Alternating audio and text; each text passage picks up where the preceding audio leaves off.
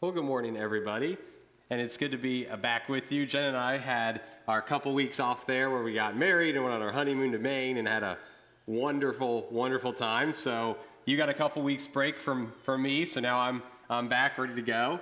And while we were in Maine, the weather was beautiful, the lobster was great. I mean, it was a wonderful time. But I want to tell you about something that happened at the very end of our trip. So, we finished up our stay. We stayed at this great bed and breakfast in Camden, Maine, and we were, loading the car, getting packed up, ready to make our drive back to the airport and come back to Kentucky. So I went to the front room there of the bed and breakfast and got ready to, check out and hand the key over and sign the final bill and do all of that. And there on the bill, I noticed there was a spot to include a tip. Now, we had already left a tip in our room for housekeeping, so I just figured, okay, left the tip, we're good. So just kind of went through the bill, signed it, finished it. We checked out, said our goodbyes, jumped in the car, and headed for the airport. But as we were driving down the highway, I started to feel like really crummy, like really bad on the inside. And I started to think to myself, maybe I should have left a tip there on the bill. Maybe we should have been more generous, and I started to realize, we tipped the housekeeping, but there's this high school guy that busts our tables every morning after breakfast, and we didn't really tip him, I guess. We could have put a tip there for that. And then I started to think about, our stay was really great, and the family that runs it they were so kind and welcoming. Man, we could have said, thank you in an extra special way by leaving this tip or letting them know how much we appreciate them. And I just started to feel pretty bad about not leaving that tip. But then my thoughts on the inside got a little bit worse. It went from just being you probably should have done that. That maybe would have been a nice thing to do. And it started turning into, I can't believe you didn't tip, Justin. You're a pastor, for crying out loud. You preach sermons about generosity, and you weren't generous? What kind of person do you think you are? And then it turned into, well, God's been really generous to you. How dare you not pass that along? And slowly that voice in my head pretty quickly turned into, you're not generous. And it didn't take very long for me to start saying, yeah, you're right. I'm not generous. I'm not a generous enough kind of person. I guess I'm just not good enough. And that started to just kind of repeat in my mind there on the highway as we're driving down Highway 1 in Maine, heading back to the airport. And I, kind of felt worse and worse and just lower and lower. And I'm wondering, has that ever happened to you? Where you did something or you didn't do something or something was done to you and you just start to feel really bad on the inside. Like your heart starts to sink, maybe you feel like you want to crawl under a rock somewhere and hide, or you just feel terrible. And there's that voice in your head, that inner critic that comes in and says just over and over to you, you're not fill in the blank. You're not good enough, you're not strong enough, you're not smart enough, funny enough, whatever it is. We probably all have that line. I just want you to take a minute to yourself and just fill in the blank of this phrase. I'm not blank. Whatever it is. I'm not whatever. What is it that seems to always come up in your own mind that does that to you? Starts to discourage you, starts to tear you down, starts to make you feel just terrible on the inside. What is that phrase for you? Because my hunch is we all have that phrase, that voice in our head that's quick to say, well, I'm not whatever it is. And in our passage this morning, John actually talks about that. He talks about that feeling. He talks about that thought that comes through our hearts and our minds. And he even talks about how you fight that voice and disarm that voice. So like we read just a few minutes ago in 1 John chapter 3, just those first couple of verses, John writes, this is how we know that we belong to the truth and how we set our hearts at rest in his presence. So that's kind of like his goal. This is how we know we belong to the truth, and this is how we can set our hearts at rest. If our hearts condemn us, we know that God is greater than our hearts, and he knows everything. He knows everything. Because what John says, there's that phrase, if our hearts condemn us. And that word condemn means to judge something as bad. But of course, the target, it's not if our hearts condemn somebody else or if our hearts condemn something else. It's if our hearts condemn us. We become the target of our heart. And we have those moments where we feel terrible because our heart judges us. Our heart says, we're not good enough. We're bad. We've done something wrong. And our heart turns against us. And there are two emotions that I think John has in mind and that he's observed from people like him and around him. And that is the emotions of guilt and shame. And usually guilt and shame, we kind of put those right next to each other. We just say, well, I feel so guilty and ashamed of what I've done. We kind of put them together because reality is they probably feel really similar. Like you probably have the same emotional reaction to guilt and shame. It feels a little bit like embarrassment, but it's worse. It kind of feels like you want to go hide somewhere. You just, feel discouraged. You can feel sad. You feel like maybe your stomach's dropping into a pit, like your heart is sinking. It's just this awful feeling. But they're actually different emotions. Guilt would say, I did something bad. I did something bad. Shame says, I am bad. What's the difference? Guilt says, I'm so sorry, I made a mistake. Can you forgive me? Shame says, I'm sorry, I am a mistake. Guilt is able to look at the action and say, that thing I did was bad. Shame says, no, you are that thing. You are bad. That's the difference between guilt and shame.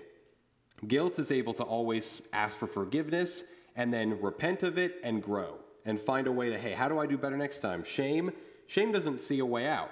Shame stays in a cycle. Shame says, well, that's just who you are. You're stuck that way. You can never be any better. You can never prove anybody wrong. That's just who you are.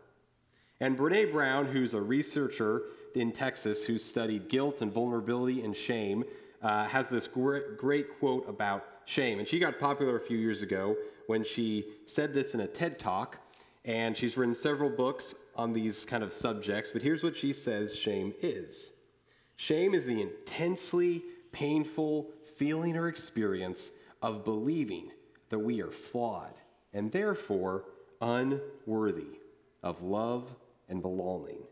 Shame is this emotion that tries to isolate us and separate us from other people. It says, you're not worthy of whatever it is. You're not worthy of love. You're not worthy of trust. You're not worthy of respect or whatever it is. It says, you're so bad, you're so broken, you're so messed up that it forces you to draw away from others and to isolate and to get stuck in that cycle of repeating that same line of, I'm not. You just repeat it until you believe it, and then you just live in it, and you're stuck in it. And a lot of times we get these emotions confused with like guilt and embarrassment and shame all kind of run together, but they're a little bit different because eventually embarrassment gets funny, right? Like you can probably think of some of those embarrassing stories that, you got beat red in the face and you didn't want to talk about it, but give it a few weeks, a few months, maybe a few years, and you're, around the family dinner table and you're able to share that old story and laugh and joke about it because now it's funny, it's fine. We all got over that time you tripped in the restaurant or, you accidentally said something over the phone that you didn't mean to or whatever. We all got over it. But guilt feels even worse, but guilt always has a way out. Because guilt leads us to repent, and there's always forgiveness. Guilt is able to say, hey, I did something wrong. Guilt doesn't say guilt wouldn't say, I'm an idiot. Guilt says, I did something dumb, but let me do better next time. Shame would say, no, you're dumb, and you're going to always be dumb. You're always stuck in that cycle. And shame just tries to keep you stuck there. But John's goal, if you remember from those first couple verses, his goal is, he says, this is how we know that we can set our hearts at rest in God's presence. But here's my guess, is probably some of us, when we go into God's presence, we don't feel rest, instead we feel anxiety. Because our shame has been combined with this really bad picture of who God is. So maybe God looks more like a teacher in school trying to punish you. I don't know what it was for you when you were in school. Maybe it was timeouts. Maybe there was like, a paddle or something back in the day you had or whatever it was. When I was in elementary school, we used the card system. So that every teacher almost had this kind of wall in the room with everybody's name with a pocket. And inside of the pocket were 3 like colored cards, green, yellow, red. And so every time you got in trouble, the teacher would go over and pull one of those cards, and at some point the cards would reset. And if that red card got pulled, you got called out in front of everybody in class, and they would march you down the hallway in front of all the other classrooms and all the other kids to the principal's office. And everybody would know why you went to the principal's office, because you got your red card pulled. And nobody ever wanted that. So that was the system that we had growing up. Now, I try to be a pretty model student, but there was one time I got a card pulled.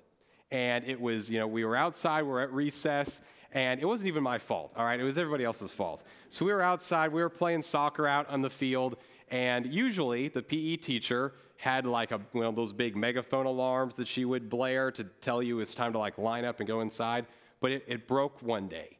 And so she was instead just yelling to get your attention. And way out on the soccer field, no, we didn't hear our class get called to line up to go inside from recess. So we're still playing soccer, and after a while I realize our team is changing, and there's all these other kids out here that are bigger than us, and I'm like, that's weird, and the sun is lower in the sky than it usually is, and what's going on?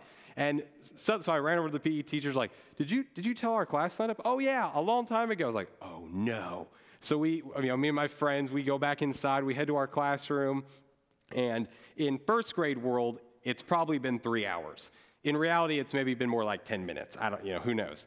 So we get to the classroom, and we're late, and we're busted, and so the teacher goes over, and she pulls my green card, and now there's a yellow card, this mark of shame on the wall. I had my card pulled, and I felt horrible. Maybe that's what runs through your mind. You think God he's just waiting to pull your cards, and he's going to pull that red one, and there's nothing you can do about it. And you don't want that. Or maybe it's more of a picture of like your boss, and you do not want to get called to your boss's office because you're going to hear about how you've been late to work a few times too many, or you messed up that financial report, or you didn't meet your quota, or you didn't do this right, you didn't do that right, and you're just going to have to get an earful, and you don't want that. And so you've got this idea that God's just up there behind this big oak desk, just waiting to just yell at you and tell you how many terrible things you've done and how awful you are, and you just feel bad all the time. You just feel like, I'm just no good, I'm terrible. But that's just such a lie about what God is like and who he is. See, Satan tries to convince us that obeying God is like walking a tightrope. And not like, the trapeze at the circus where they got the safety net, like one of those like danger, like Red Bull stunts where they got the tightrope out across the Grand Canyon and there is no safety net. And if you make one wrong move on the tightrope, game over. There's no other chance. If the wind picks up just a little too much, that might throw you off balance and you'll plummet to your doom. And Satan tries to convince us that's what obeying God is like. If you make one little mistake, you get your weight off just a little bit, game over. There's no grace, there's no mercy, there's no love, there's no forgiveness. It's black and white, that's it. But obeying God is not like walking a tightrope. It's actually more like learning to ride a bike. So maybe some of the kids in here, maybe you're learning to ride a bike now, or you've just passed, you've made it past that point. You've gotten rid of the safety wheels. You're off the tricycle. You're onto the bicycle. But parents, when that day comes, you say, hey, I think today you should try your bike without the training wheels. You've just signed up, you've agreed, we're going to go buy a whole lot more Neosporin, we're going to go buy a bunch of Band-Aids with your favorite cartoon characters on them, because we're going to have a bunch of scraped knees, you're going to cry, you're going to scream, we're going to have to tell the neighbors, everything's fine, we're just learning how to ride a bike, it's all good. And you're going to have to give some hugs, you're going to have to give some encouraging words, you're going to have to pick them back up, put them on that bike. Parents, you're going to have to do that trick where you hold on to them behind them and run with them, and then at some point you just let go and trick them into figuring out, no, you really can balance on a bike. You don't need me to run with you the whole time. And of course, it's such a cruel trick, right, kids? Because you look back and dad's 30 feet behind you and you realize, and then what do? You fall. It's cruel. But that's what we signed up for. That's much more like obeying God. It's like learning to ride a bike. And we just, even no matter how old you are, we still sometimes fall off the bike. We lose our balance. But God signed up. He agreed, hey, it's okay. I'll pick you back up when you fall. I've got all kinds of Band-Aids for you. We'll clean you up, brush you off, get you back on the bike. It's okay. That's much more of what obedience looks like, because there's grace, there's forgiveness, and God is teaching us how to ride the bike. It's a lot like one of my favorite scenes from the movie Batman Begins. If you remember that movie where Christian Bale was Batman, there's a scene at the beginning of the movie where young Bruce Wayne, he's a kid, he's out playing in the front yard of Wayne Manor, which is like, Central Park in New York, this huge area, and he falls down this old, well, this old hole, and of course, that's where, all the bats fly around, and he gets scarred for life and decides to become Batman, but, he's down in that well, he's fallen, and he breaks a leg or something on the way down, and his dad, rappels down the hole. Who just has rappelling gear? Apparently Mr. Wayne does.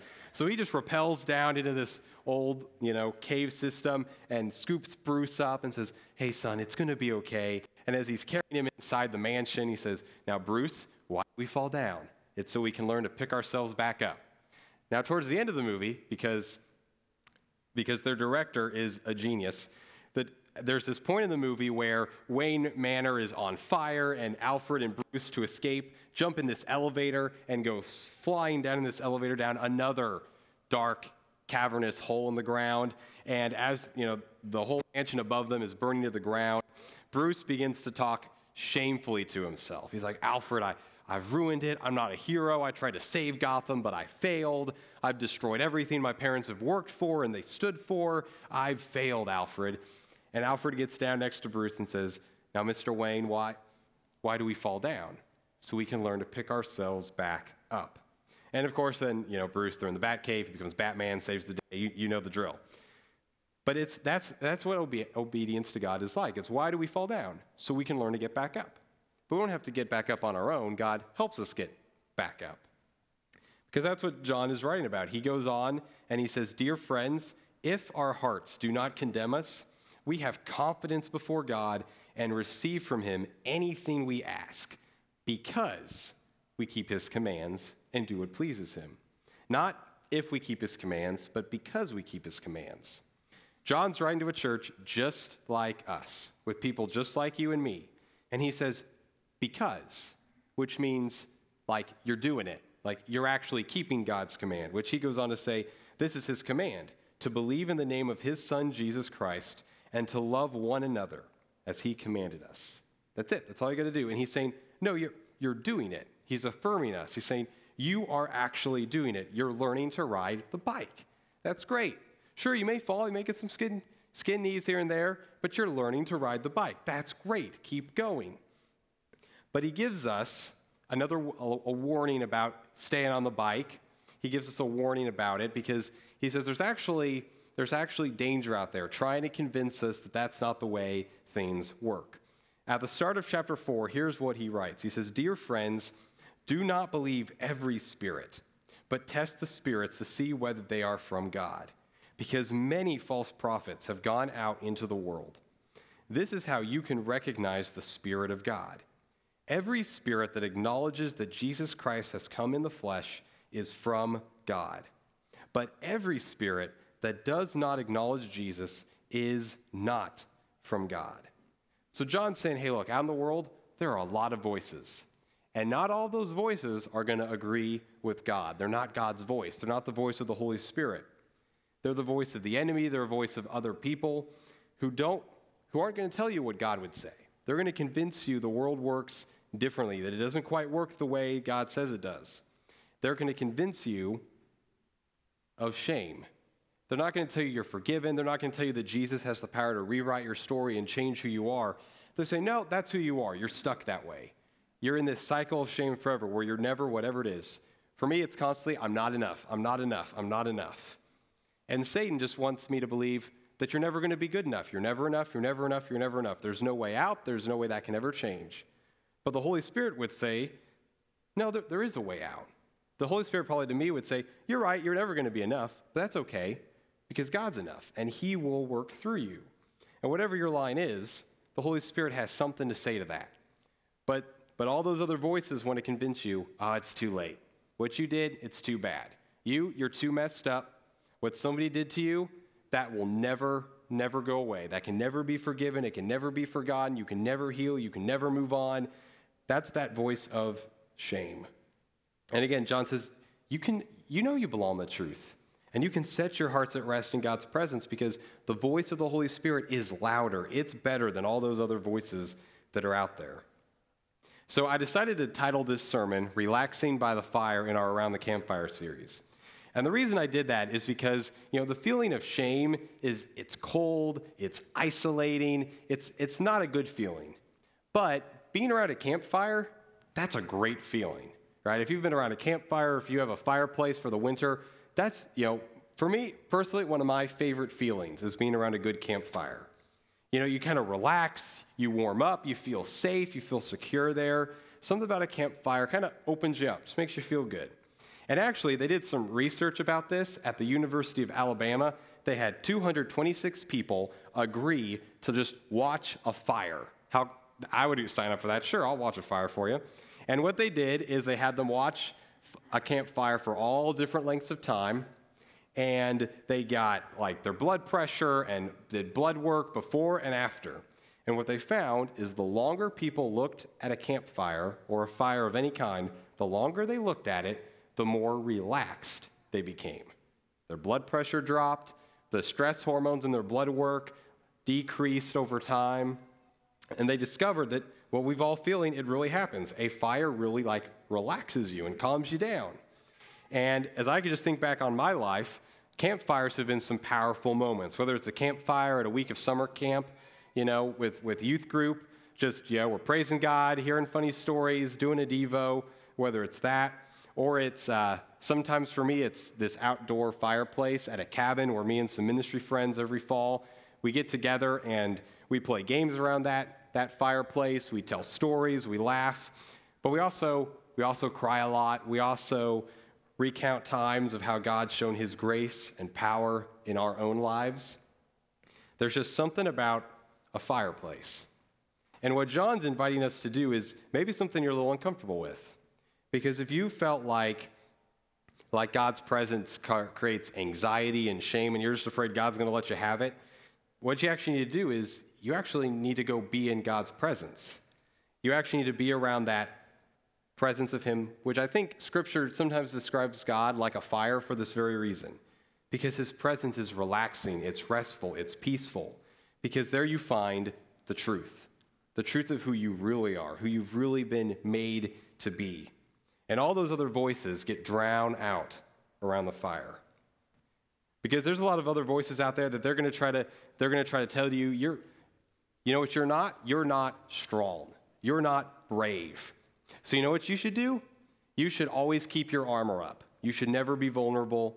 You should always, no matter what, act mean and act tough and have this hard exterior so no one ever gets to know you, because otherwise you'll never get any respect. No one will ever trust you. That's the only way to prove you're worth something. But the Holy Spirit says, oh no, that's not it at all. The Holy Spirit says, be strong and courageous. You're my child. You're the child of the God who rescued Israel from Egypt. You're the child of the God who saved Daniel from the lion's den, who beat Goliath, who parted the Red Seas. Your God's a fighter. He will defend you every step of the way. In fact, in your weakness, you'll be strong because I'll be right there with you. You don't need to listen to those other people. Or maybe, one morning you look in the mirror and it's been a while since high school or college and you're an athlete and you're not in as good a shape as you used to be, and that voice says, yeah, you're not attractive. You're not beautiful. You know what you need to do? You need to wear some different outfits. You need to get a whole lot more makeup because no one's going to respect you the way you look. No one's going to give you any attention. No one's ever going to think good about you. You've got to change the way you look. But the Holy Spirit says, oh no, you're beautiful. You're just the way I made you. You're great. And you know what? You don't need to do all that to get anybody's attention. You've always got my attention. We're always listening to you. You don't need to do all that. The voice of the enemy is going to convince you of everything you're not. But the Spirit will tell you who God is and who he's made you to be. So go back to that fill in the blank statement. I'm not whatever it is for you. And just for a minute here, I just want you to sit. I want you to let the Holy Spirit talk for just a little bit. What's your I'm not statement? Just put that in your mind. And then I want you to let the Holy Spirit change that statement for you. What is he saying to you instead? And if you're watching us online, go put that in the comment. What is it that you would fill in the blank with? I'm not what? And then what do you hear the Holy Spirit telling you?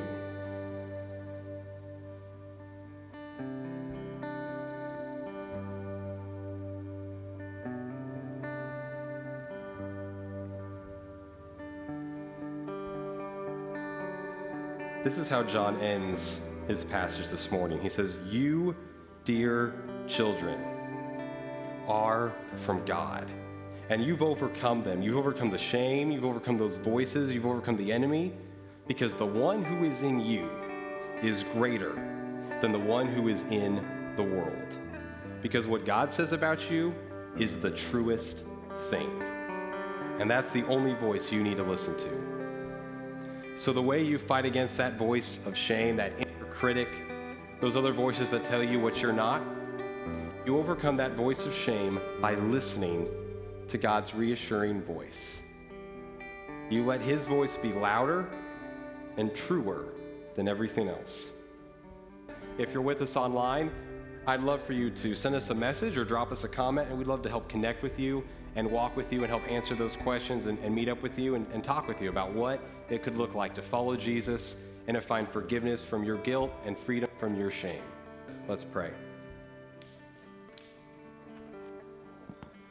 Jesus, I'm so thankful for the kind of God that you are. That you're a God who's always working to heal us, to mend our broken hearts and our broken spirits. And so, Father, I pray as we continue to worship you this morning, Holy Spirit, that you will speak to us. That you will maybe remind some of us of who we are and who you are. That you'll speak truth into our hearts. That you'll fight some of the lies that maybe we have about ourselves. I pray that you'd help us find peace in your presence, because you are a good Father. And everything we're needing is exactly who you are. So God, as we continue to worship, I just pray you'd be ever present to us. It's in your Son's name that I pray. Amen. Thanks for joining us today. Each week we gather for worship on the corner of Broadway and Lebanon Avenue, and we're honored to have you listening in. If you'd like to learn more about joining us in person, you can find out details at campbellsvillechristianchurch.com or on Facebook or Instagram.